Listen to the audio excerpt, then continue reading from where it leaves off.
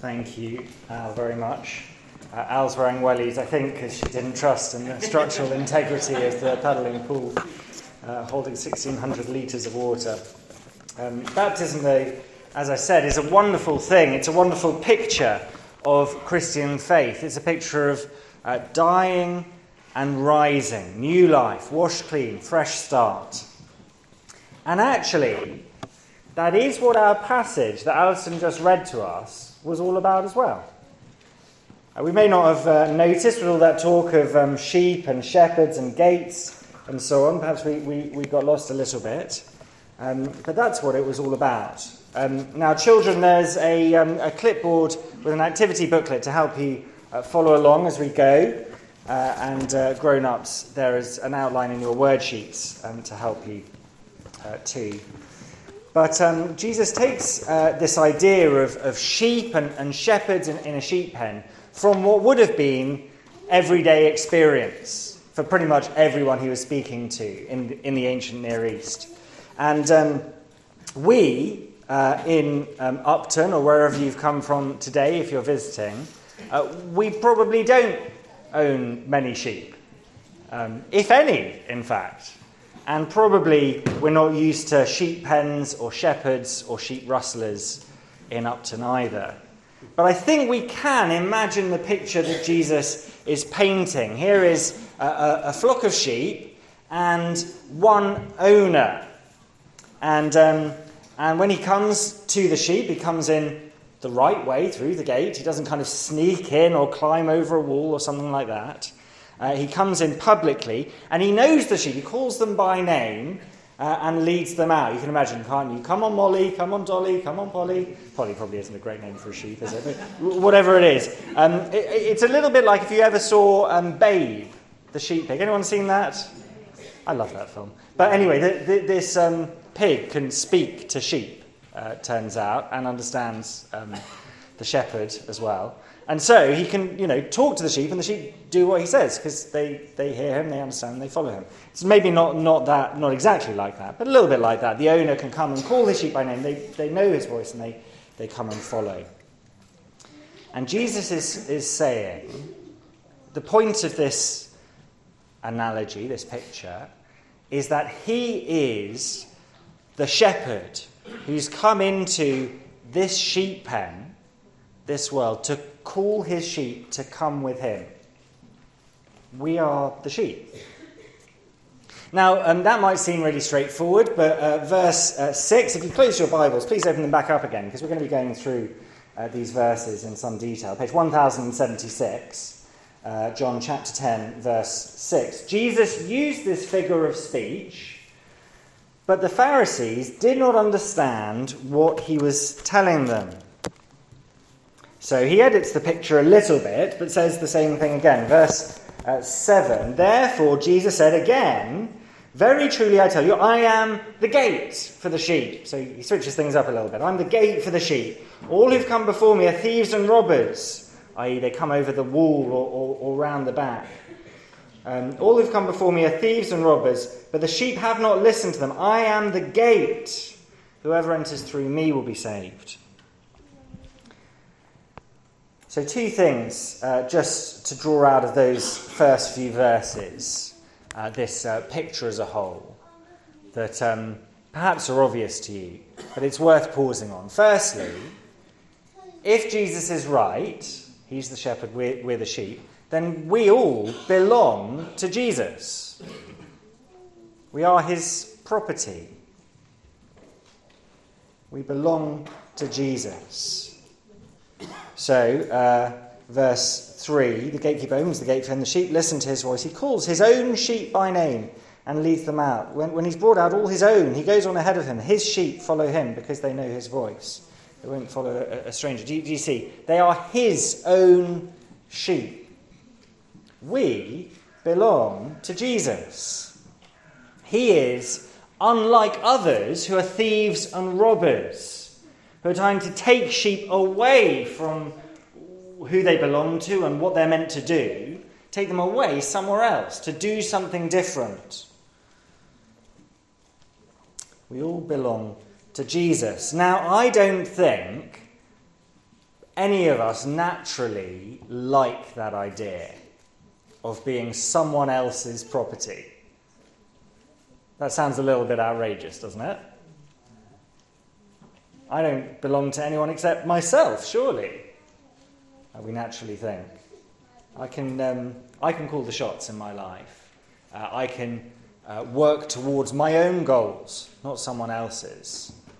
We thought a little bit about this 2 weeks ago. Those who might remember, Jesus said that he is the one who can set us free. We don't like the idea that we're enslaved to anyone. We're in control of our own lives. And this is a similar idea. Similarly offensive. It's not a complimentary idea. I'm my own person. Why does Jesus say I belong to him? Well, the answer, according to the Bible, is Jesus must own us because he made us. John's Gospel describes Jesus there in the beginning with God, creating everything else. He made us. He designed us. So he owns us. He is our rightful shepherd. And he demonstrated, proved, that he is the creator and owner of us and the world by coming into the world and changing things up, mastering evil, healing disease, controlling the weather. So, firstly, Jesus must own us because he made us. But secondly, I think if we pause and think for a moment, actually, we all end up living like we belong to something or someone. Either it's Jesus or it's something else. We are instinctively, it's hardwired into human beings to belong to something bigger than themselves, to some group or person or ideology. We are belongers. That's why there's this talk of thieves and robbers who sneak in and take the sheep away from their rightful shepherd. Do you see? So it could be big. It could be a country. It could be Britain. We belong to Britain. And so we conform to British values. Whatever else happens, that is the way we've got to think. And we rally together with other Brits. And we're controlled by the government and nothing else, or whatever it is. Or it could be even bigger than that. It could be the whole Western world, the new kind of universal Facebook, Twitter, liberal, democratic, secular world that we live in. And so when Twitter or the BBC or whatever says that something is wrong, then we fall into lockstep behind them. And so we start thinking and saying it's wrong. They get to control us. And therefore, if they control us, we effectively belong to them. Or it could be narrower. It could be a friendship group that controls me and what I want for my life, the way that I speak, the way that I act, the way that I dress. The marks of belonging. It could be my family. It could be my marriage. Good things. But if they are what controls us, we're saying we belong to them. Not just to ourselves, to someone or something else. And Jesus says none of those things have the right to own you, to own your life, to own your fundamental priorities. But I do. They aren't able to make your life better. They're like thieves and robbers. They're in it for themselves, what they can get out of you, to use you. I'm the only one who can make your life better because you were designed for me. But more on that later. For now, I think actually we need to delve deeper into what it looks like, how to discern what it is we belong to, whether we belong to Jesus, whether we're living like we belong to Jesus. Perhaps we've called Christians for a long time. Perhaps we were baptized as a baby, and we've called ourselves Christians since then. But we need to delve deeper into what it means to actually belong to Jesus and live that way. Because not only do these verses teach that we all belong to Jesus, actually they teach that belonging to Jesus, this is the second point, belonging to Jesus means listening to Jesus. Did you notice that as we read through those first 8 verses? It says again and again, verse 3, the gatekeeper opens the gate for the shepherd. The sheep listen to his voice. He calls his own sheep by name and leads them out. When he's brought out all his own, he goes on ahead of them. His sheep follow him because they know his voice. They'll never follow a stranger. In fact, they'll run away from him because they don't recognize a stranger's voice. Then again, verse 8, all who've come before me are thieves and robbers, but the sheep have not listened to them. Do you get it? Belonging to someone means listening to them. Belonging to Jesus means listening to him. As I said before, I don't think most of us have sheep. Some of us might have dogs, and I reckon all of us know someone who has a pet dog. Now, if I go to someone's house who has a dog that they've trained, that dog might well listen to all sorts of instructions from its owner. You know, sit, lie down, do a somersault, whatever it is. But when it sees me, often it'll growl. Not actually that often, but sometimes it'll growl, which is very disconcerting. And it certainly won't listen to me when I'll tell it to do a somersault. And Jesus says that those who belong to him will show that they belong to him by listening to his voice. And if they don't listen to his voice, they don't belong to him. It's as simple as that, isn't it? And those who listen to him don't listen to those other voices, the thieves and the robbers.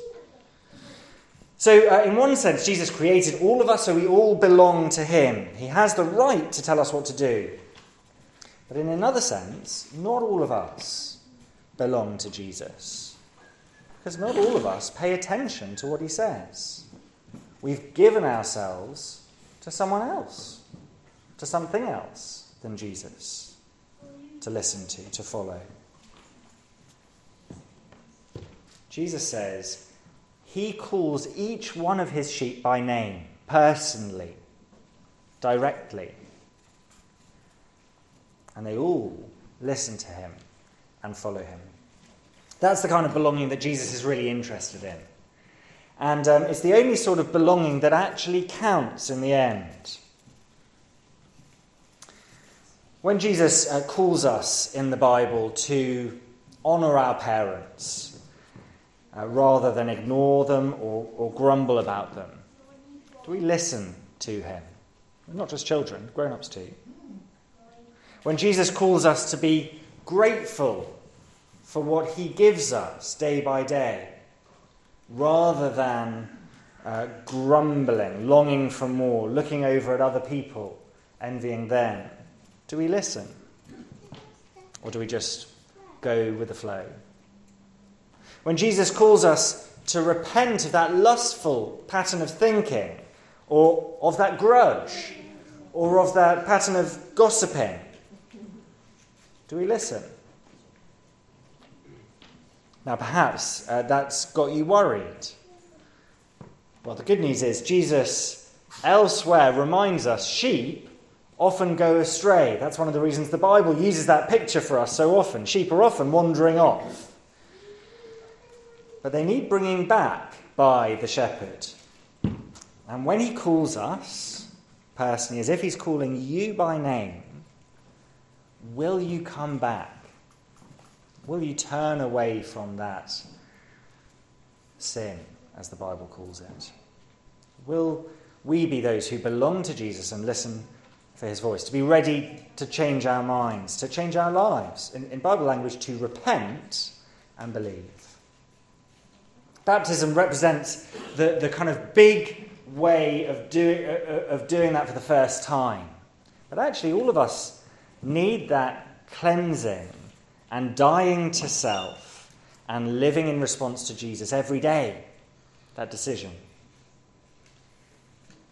Now, it's possible that as I've spoken about Jesus owning us and telling us what to do, and that sounds to you quite grim. Okay, fine if it's true, but it doesn't sound like great news.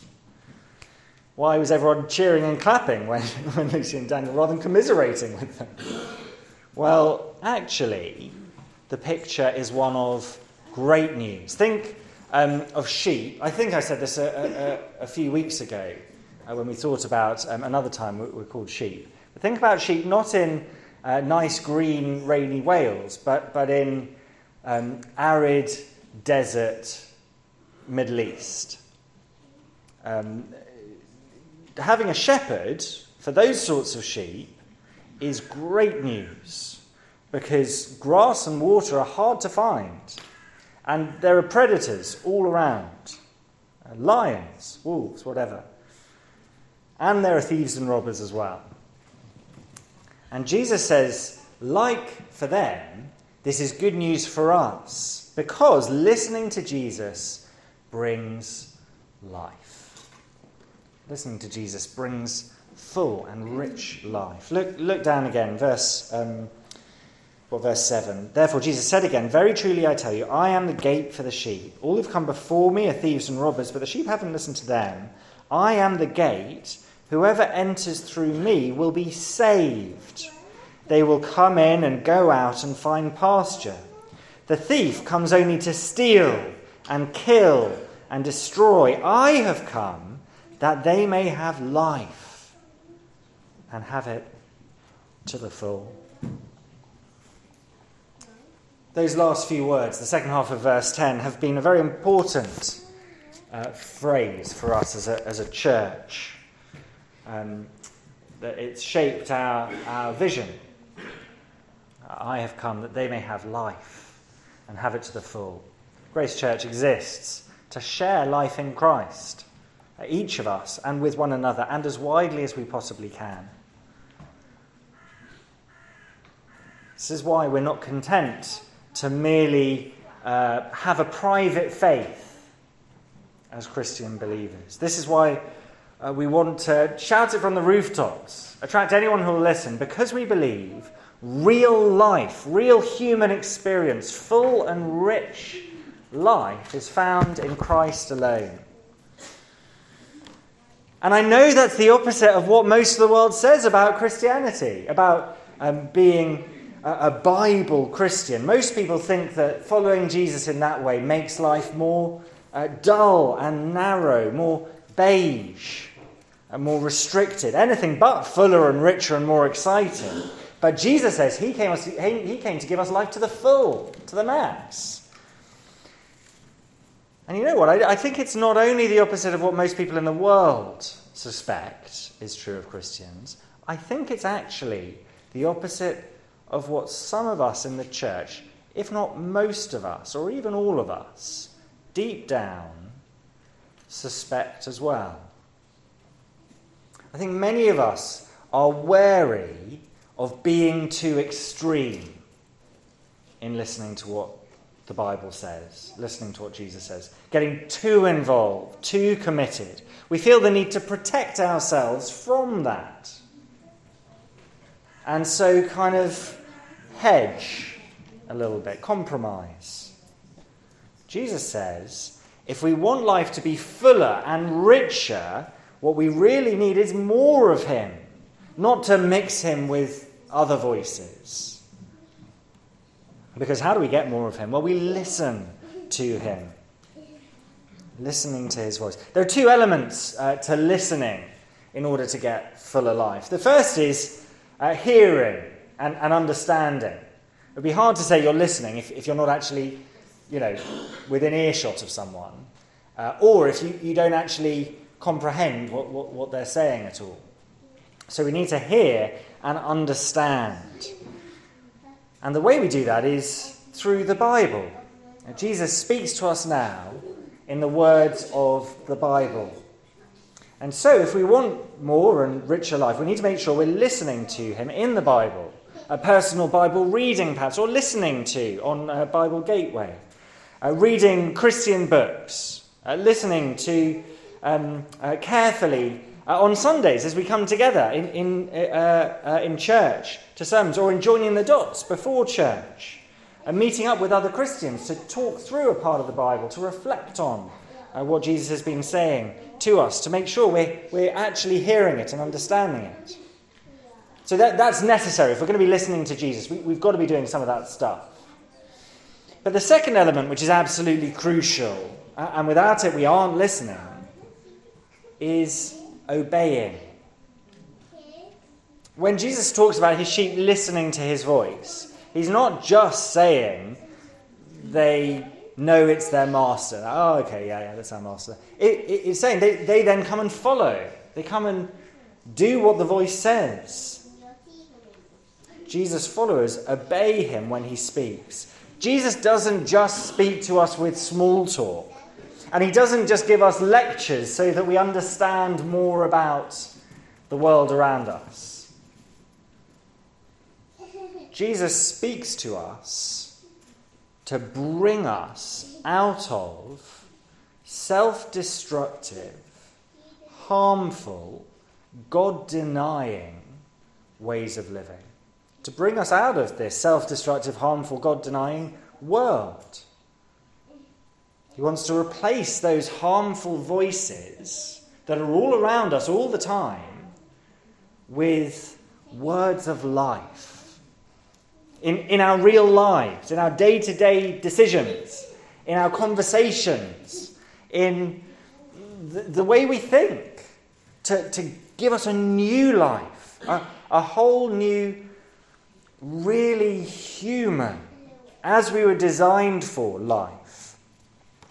So, for instance, if I begin to treat a church as my actual family, where under Jesus I belong, and prioritise being together as we gather Sunday by Sunday, even though there are loads of other great things I've been missing out on, if I organise my year around that, my holidays, my plans, if I say no to things on a Saturday night so I can be there on a Sunday, will my life be poorer or richer as a result? The way we answer that question will show whether we believe what I've just been saying about listening to Jesus. Or if I were to actually seek to love and serve my colleagues and my neighbours, and share what I've got, all my stuff, and seek to invite them along to church and talk to them about Jesus, do I think my life will be richer or poorer as a result? Do I just think I'll be taken advantage of, I'll be stretched too thin, people will look at me like I'm an alien? Well, they might. But will my life be richer or poorer if I obey Jesus in that sort of a way? Or if you're married and you seek to put your spouse's needs above your own and forbid yourself from point scoring or even keeping tally of what you do at home or of what you're entitled to, will that make life richer or poorer? It's the way that Jesus... That's right. It will make life richer. Jesus says it will make life richer because that's what Jesus tells us to do. And he says if we listen to his voice, if we follow him, he will give us life. Life to the full, not just bare life, not just existing on for eternity. We'll all exist on for eternity. He will give us real life, God-type life, joy and fullness and perfection. So I guess the question that comes out of that, if you've been following thus far, and if you've fallen asleep, then now's the time to wake up. Because here's the question. If Jesus claims we can get life by listening to him, if that's what his claim, how do we know it will actually work? How can we believe him? Isn't that the thing we need to think about? Whether we don't claim to follow Jesus at all, or actually if we follow Jesus but know that deep down we can't really be believing him because we're not listening to him in all those areas of life. Isn't that the thing we really need? How can we trust him? That really he will give us life. And here's the reason. It's in verses 11 to 18. This is our last point. Because he gives his life for us. Look at verse 11. I am the good shepherd. The good shepherd lays down his life for the sheep. The hired hand is not the shepherd, doesn't own the sheep. So when he sees the wolf coming, he abandons the sheep and runs away. Then the wolf attacks the flock and scatters it. The man runs away because he's a hired hand. He cares nothing for the sheep. I am the good shepherd. I know my sheep know me. Just as the Father, God in heaven, knows me, and I know the Father, and I lay down my life for the sheep. So two things that prove that Jesus will enrich and fill our lives rather than impoverish and empty them. First, he is so committed to us that he was willing to die to give us this sort of life. Actually to die. It wasn't an accident.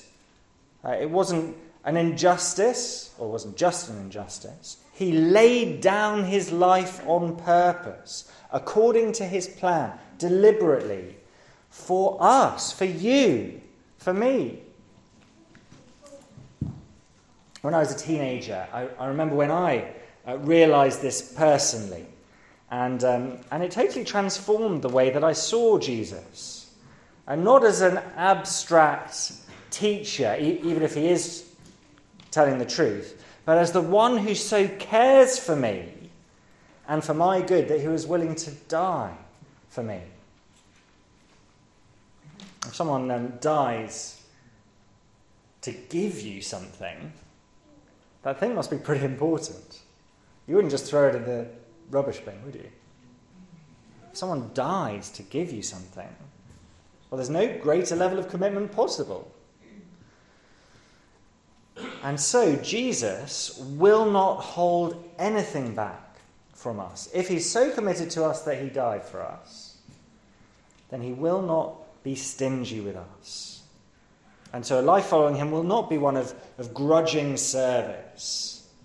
Following him is the way to receive everything this life has to offer. Because also, as well as being totally committed to us, second, he is the one with power over life. The power to give us things, to actually make life work as it's meant to work, to give us full life. Have a look at verse 17. The reason my Father loves me is that I lay down my life, only to take it up again. No one takes it from me, but I lay it down of my own accord. I have authority to lay it down and authority to take it up again. This command I received from my Father. Jesus constantly calls God his Father through John's Gospel. And he says that his Father has given him all authority in heaven and on earth. There is nothing over which Jesus does not have control. There's nothing in our lives, nothing we're scared of, nothing that we enjoy, that Jesus is not in charge of. And that means not only is he so committed to our good that he will die for us, he's so powerful that he can give us anything and everything that is good for us. If he's able to beat death and hold life in his hands, then he can give you that life, the life that you are designed, created to live. And that is just what Lucy and Daniel have acted out in their baptism. The Bible says that being baptized means being buried with Christ, dying with Christ, as our sins are washed away by his death. And then being given new life as we emerge with Christ from that burial, emerging from the water. In other words, Lucy and Daniel are saying they are receiving now their life from Jesus because he laid down his life for them. So the question for them from now on, and the question for us as well, is this: what will we do with Jesus' words? What will we do with Jesus' words? Let me read verses 19 to 21 by way of finishing, and then we'll pray. The Jews who heard these words were again divided. Many of them said, "He's demon-possessed, raving mad. Why listen to him?" But others said, "These are not the sayings of a man possessed by a demon. Can a demon open the eyes of the blind?"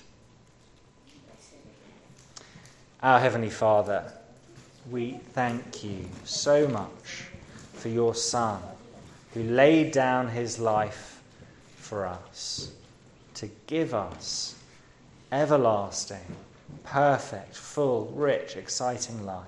Thank you.